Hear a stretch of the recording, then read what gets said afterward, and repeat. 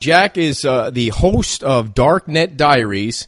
And Jack, first of all, tell us who you are. What's your background, and what was your life before podcasting? Yeah, I worked for about 10 years in as in a very technical role, trying to detect hackers in the network and doing InfoSec type stuff. And while I was there doing that, I would go to conferences and I would just hear so many people tell stories about this time hackers attacked their network, or even stories from hackers about the time they did something. And I thought, you know what, we need to start capturing some of this stuff and putting it in story format. I didn't think I could do it justice, so I really didn't do much about it. I kind of told some other podcasters about it, but there just wasn't any podcast that was just telling hacker stories. So I just eventually said, you know what, I might try it myself, and I started looking into it. And I kind of took the kind of the NPR sound, where it's This American Life and stuff. I wanted to add music behind it and interviews and stuff and play it like that. So I had to do a lot of research on how NPR did it. And eventually I did enough research, probably about 4 months, looking into how to do storytelling. And I made my first episode and showed it to my friends and family, and they said, go for it. This is great. We can't wait to hear episode 2. And it just kept going from there. So when did you launch your first episode? About October of 2017, last year. Okay, so you've been doing them for a year now. Do you do them every week? No, every 2 weeks, and for a little while I was doing it once a month. And the thing is that I put so much effort into every episode that I barely can keep up with every 2 weeks. I'm working on this actually full time now, and it just takes the whole 2 weeks to get one episode out. Now, I noticed that there's a lot of detail in your podcast. So how are you doing the research? Is it all searching the web? So I tap on a lot of shoulders on Twitter and at conferences and say, hey, I think I recognize you from a story or something. Do you have any sort of story to share publicly? So I'll ask a lot of people. And then if I can't get someone to agree to come on, then I'll start finding some stories that have already been covered. And all the stories I've done so far have all just been stories that have already been covered, or somebody telling me their own private story. But I'm starting to get into some investigative journalism stuff where I'm going to research something that I don't think anybody's researched before and try to come up with answers to some problems.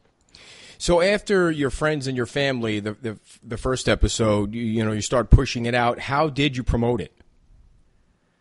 So for about 7 years before that, I also kept a blog. And that blog actually had some pretty good traction. I don't know what I'm getting, like 30,000 visitors a month to the blog.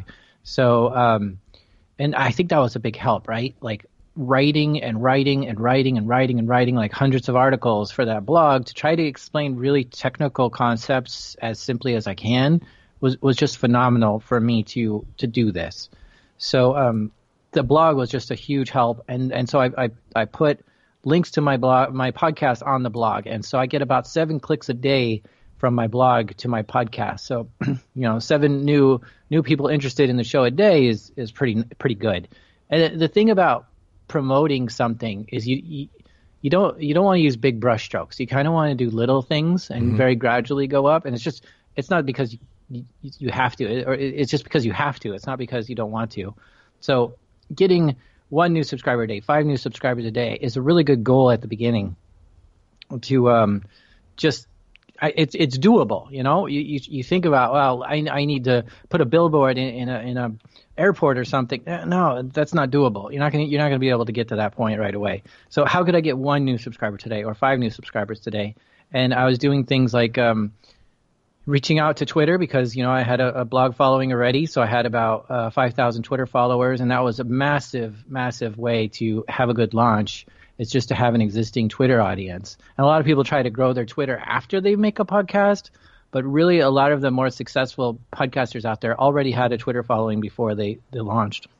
Right. Now, the blog that you write, you said you had 30,000 followers or readers. What kind of information are they looking for? That's just kind of like technical questions, stuff I would find out, some stuff I would be doing at work. So kind of lessons learned. I was doing really technical stuff with firewalls and intrusion prevention systems and stuff. So I'd hit like some problems with that. Google question the problem. Nobody would have the answer. And so I'd have to figure it out on my own. That's perfect stuff to blog about. or just notes that I wanted to keep real handy. Instead of looking through tons of white papers and stuff to try to find answers to certain things, just figure it out once and then blog about it. And so it's really simple to read for my record. So a lot of people just Google a question, they get to my blog, get the answer, and get out. It's not something where you're like learning about, I don't know, it's not like a stream of thought or consciousness out of my mind. It's all very technical questions. So, Jack, this may sound like a dumb question, and tell me if it is, but is there really like a dark side of the internet that there's a lot of people surfing on?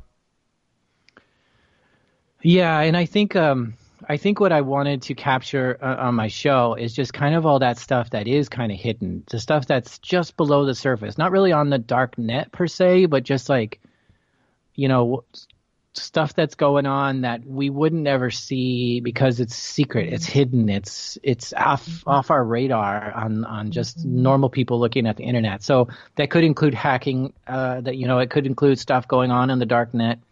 And yeah, there's all kinds of chat rooms and forums and stuff where people get together and they plan certain, I don't know, takedowns or attacks or theft of things. And yeah, it's kind of like often where a lot of this stems from is teenagers playing video games late into the night, learn how to like cheat in the game. And then they say, well, what could I do in the real world? How could I cheat the real world? And then they figure out a hack on a certain website or something to do something else. And the thing is that these teenagers, they have like, they stay up late at night to get like really into whatever they're doing. I mean, I was there too, right? I stay up all night, even in college, working on some video game or something. And then you just get drawn into the next thing, like, you know, programming or something. And so they just have all this time and energy and motivation to just do something crazy. And so they end up, you know, learning how to hack, and a lot of stuff just comes from that kind of space. So is it really easy to, or how easy is it to hack into a bank or hack into a government a database? It sounds like we're reading about that all the time. Yeah, if you try to go to the front gates and try to hack in through the front door kind of thing, it's really hard. You're not going to get anywhere. The easy thing is that you can send a phishing email to somebody who works there, and they can click it, and they can get infected, and now you have control over somebody, you know, maybe a teller's computer or something, right in the bank, and so the humans are usually the biggest weakness still. And there's not a good solution to securing that kind of thing, because everyone has some sort of excitement, you know, like, oh, there's money waiting for me. What's this email? Or this is the spreadsheet for all the payroll for the whole company. Well, why did somebody accidentally send this to me? You know, and so they have this curiosity, they have this ego, they want to figure it out, and you know, they'll click on it and open it, and it says, do you want to install these macros and enable this JavaScript? And you're like, yeah, I want to see this, whatever's in this email, I want to see it. So people get hacked a lot that way. So you're a year into the podcast now. First of all, when you first started, and even now, what equipment are you using, and who's hosting it? You know, tell us the kind of nuts and bolts of how you got started there with the equipment and the hosting and all that. Yeah, great question. I'm glad you asked me specifically, because I have a lot to say about this. I started with just a USB mic that I already had, which was the Blue Snowball. And I wanted to start without any extra cost.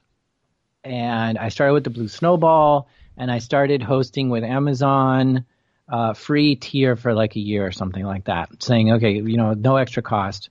And I was using Audacity to do. So it's literally zero cost. And I think that's the best way to do anything for a hobby, right? Is just bring together the equipment that you have and see what you can make with your own stuff.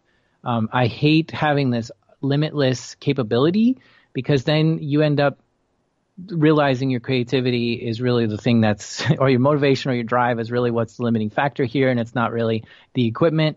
And so taking a really limited pieces of equipment and seeing how far you can go with that is always a big goal for me.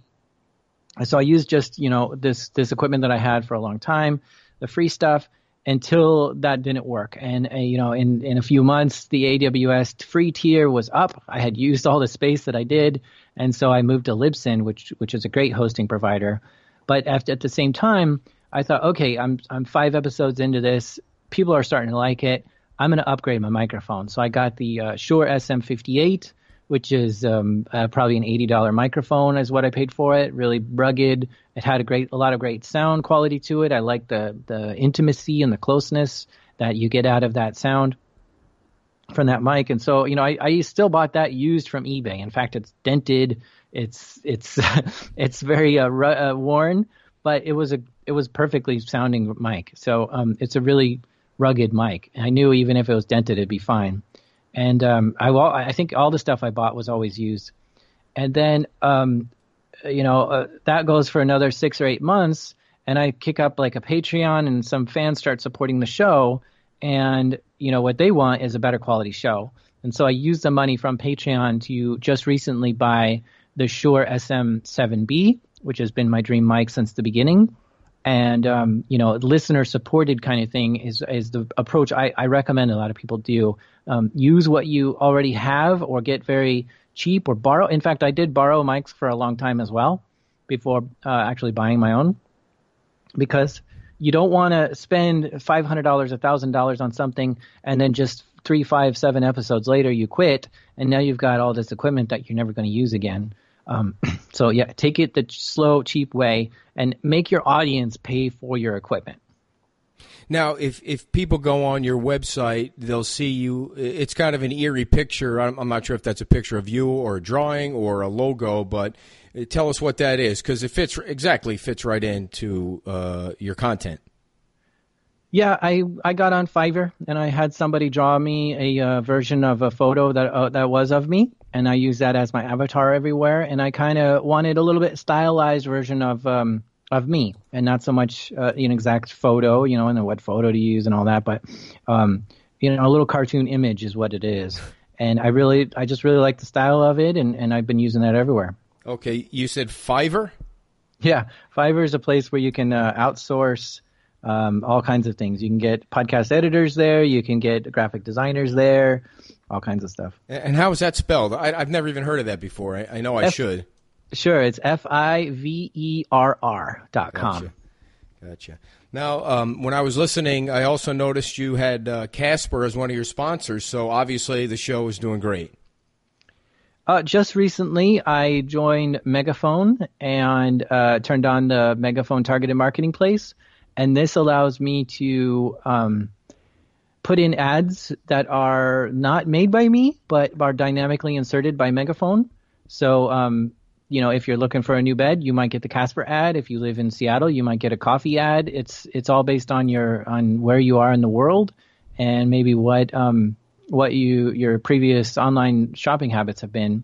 It's really fascinating the way that they do dynamic ad insertion. But yeah, the answer is I'm getting currently about 40,000 downloads per episode. And that is just now making me say, okay, I better start monetizing this. So I am currently looking for ads, deals, and sponsors. Cool. So 40,000 is an excellent number. It doesn't sound like you're going to have a problem getting sponsors for that. What number of sponsors do you want to limit it to? Because that's always the dilemma. You don't want to have too much clutter in there, because obviously people are there to hear you. Yeah, I had to shop around for quite a while to find somebody willing to agree to the number of sponsors that I wanted in, and that's only two ads per episode. And some of the bigger networks, I actually got approached by numerous big networks, and they said, no, we won't do it for less than 3 or 4 ads per episode. And I'm like, that's just too many. I don't want to even, I'm okay with 2, and I don't want to, that's my limit. I don't want to go over that. So it took me a while to find somebody who would agree to that. Well, can you tell us who those networks were? No. Okay. I noticed you have, you're doing great, man. You have 421 people on the Patreon account, and, $1,200. That's a killer month right there. Yeah, it's really looking good on Patreon. I would like to go 100% no ads, but I did quit my job to do this full time, so I need something now. I'm kind of in a dip, I'm running out of cash, so I need something to just get me through it. Come on, people, he's running out of cash now. Let's go. Let's go. This is great stuff here. So I think as I get through that, I'll be able to pull back the ads again. And, I got other plans in the works. I may write a book. I may make a online video course, and I think that's where the big money is in podcasting, is to use your existing influencer status or your, the size of your audience to sell them on the next thing you're making. And if you sell something else to them and they're already big fans of yours, chances are they're gonna buy your next thing. Right. Now, the last episode that you did was about the IRS, and you had snippets of the IRS director talking about the money. I mean, the content of the clips wasn't as important as I'm wondering, do you have to get permission for those? Well, that was a Senate hearing, and Senate hearings are public domain, so I did not have to get permission to use those. I do use a lot of music in my show, but I did pay a licensing fee that lets me use music. I use a place called Epidemic Sounds. Let me double check that. Yes, Epidemic Sounds, and they gave me a 1-year license to use as many songs as I wanted in my podcast. And there are a lot of free places to get music online. What you're looking for is Creative Commons free music. Now I'll just stop there. What did that cost you? You remember? I found like a big sale on it, so I'm gonna say probably around $300 or $400 a year. Okay, gotcha. So now that you're doing this so often, and you quit your job, how are you gonna make it work? What's your next step? What's your plan to make a full-time good living at it? Yeah, so the ads I think are going to start bringing in. So here's the thing with Megaphone. It's a hosting provider. I moved from Libsyn. I really love Libsyn. I highly recommend Libsyn for everyone. But what Megaphone lets me do is dynamically insert ads, which would allow me to monetize the whole back catalog. So even though I'm getting 40,000 listeners per episode, I get about 200,000 downloads a month. So if I can monetize all those past episodes, I'm really looking at 200,000 downloads a month of monetizing.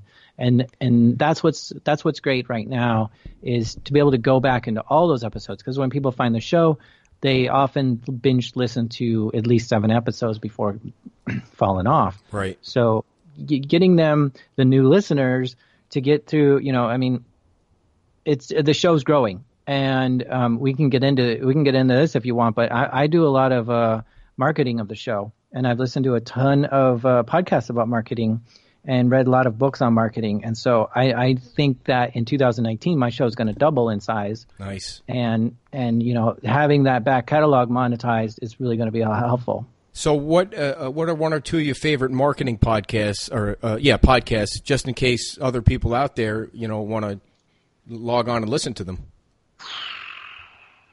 One or two favorites. It's hard to choose. I pull a little bit from everybody here. So Gary Vaynerchuk, I think, has been a big influence of mine to just kind of get off my butt and start doing something. Right. He can be a little rough around the edges, because he'll yell at you and call you names and wonder why you haven't done anything. Let me see here. The Smart Passive Income one with Pat Flynn has always been a favorite of mine. The Tim Ferriss show has really given me a lot of ideas. Yep. And then there's littler ones like Everyone Hates Marketers, which is by a French guy.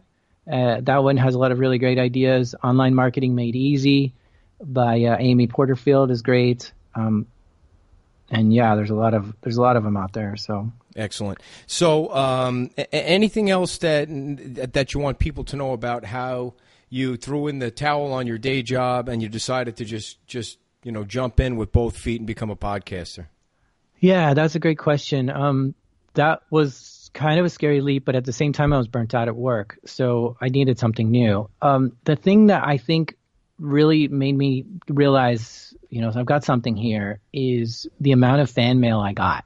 There was just so many emails and so many people messaging me on Twitter and Instagram and Facebook saying, man, this show is unbelievable. I had to sit my whole family down and have them listen to this one episode because they needed to understand this. Like there's hacking stories that your family doesn't get to hear very often because you maybe as a techie didn't share it with them or something. And I explain it in a simple way that it's even reachable by a bigger audience. And so, I hear people telling me that they're 9-year-old kid listens, and even their grandma listens, and I'm just like, I'm hitting something here. I've got something that if these people love it so much that they're willing to take the time out of their day to explain in like 6 paragraphs how my show has changed their life or influenced them in some way, some people are telling me they changed their career, then I know I've got something here. I just need to set it on fire and this thing could be my career.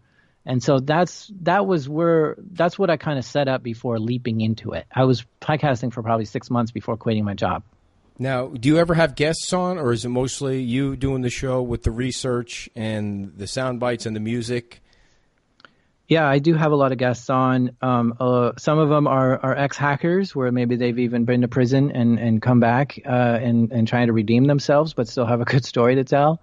And others are FBI agents that I've interviewed, anyone that's been involved with some sort of hacking incident. And trying to find those guests is very difficult. Like I was saying earlier, I tap a lot of shoulders, and I just get a lot of no answer, or just no, can't talk about it. Because, I hear about something in the news, and I'm like, hey, this person just did this. Here they are on Twitter. Let's see if they want to tell their story. And they don't want to talk about it. And so I do spend a lot of time trying to get people to talk. And then one of the things I'm not so good at is organizing time and calendars and setting this kind of schedule up.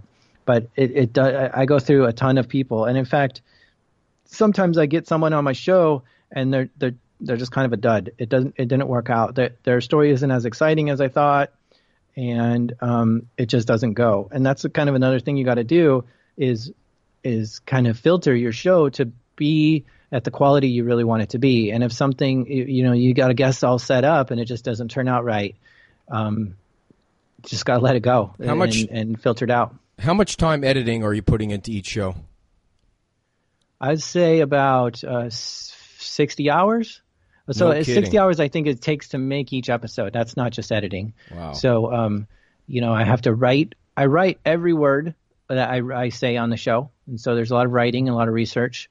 And then, the interview and then cutting up the interview. There's a lot of cutting it up, the interview. I don't just take it and post it. I take, a little bit from the end of the interview and put it here. I take a little bit from the middle and I put it there.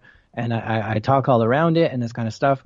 And then there's a lot of music to be added as well. So it's just a ton of work to be put into it. And the next question I had was advice that you have for any podcasters out there that are thinking, I know you're not going to say quit your day job tomorrow, but what advice do you have for people that are interested in eventually making a living out of it?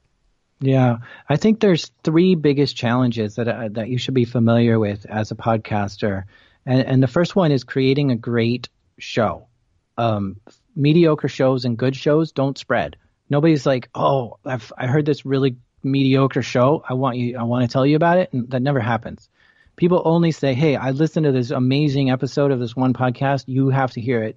And that's how your stuff spreads. And so getting such a high quality show is like the biggest challenge you're going to first face.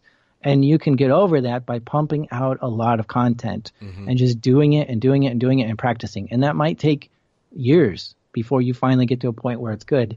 And pretty much a lot of the big time podcasters, they seem like overnight successes, but there's probably 5 or 10 years of hard work that went into that before they got to that point. Maybe they were already on the radio or doing some other podcast or stand-up comics in nightclubs or something that already got them to the point where they feel good at what they're doing. And they're not just grabbing their phone, hitting record and saying, let's just talk about my day. Those low-effort shows are going to have a really hard time picking up. So you got to put a lot of focus on making a great show. And the second biggest problem you're going to hit is marketing the show. And a lot of people who finally, make a great show, they don't know how to market it. And the thing is that there's no secret about marketing a podcast. It's the same as marketing anything. You market a blog, you market a product, you market your favorite song, whatever. It's all the same. Get on social media because that's where everyone is. Billions of people are there looking at their phones instead of looking at the road while they're driving down the street. They're looking at their phones. So get in front of them wherever they are. Get in those conversations that's in your niche and just be part of whatever world your audience is in, be there with them, and you're going to get, people picking up on what you're putting down. And then the last challenge that you're going to face is sustaining it. A lot of people quit after 5 episodes, 7 episodes, 10. And, as you get going, you're going to maybe need some money to keep it going and motivation and stuff. And so figuring out how to make a high quality show without burning yourself out too fast or pumping out so many episodes. You want to pump out as many episodes as you can that doesn't burn yourself out as well. So I cut back to once a month because I was feeling burnt out by podcasting. Even though I even quit my job, I could still only put out one a month, which is crazy to think. I've quit my job, I'm doing this full time, but I'm still only doing once a month. And if you look at Dan Carlin's Hardcore History, he only puts one out every few months. And so, but the thing is when he does it, he brings such high quality to every single episode. And so he does it in a way that's not burning himself out. If he wakes up one day, he doesn't want to podcast, he doesn't have to because he's not on a schedule, right?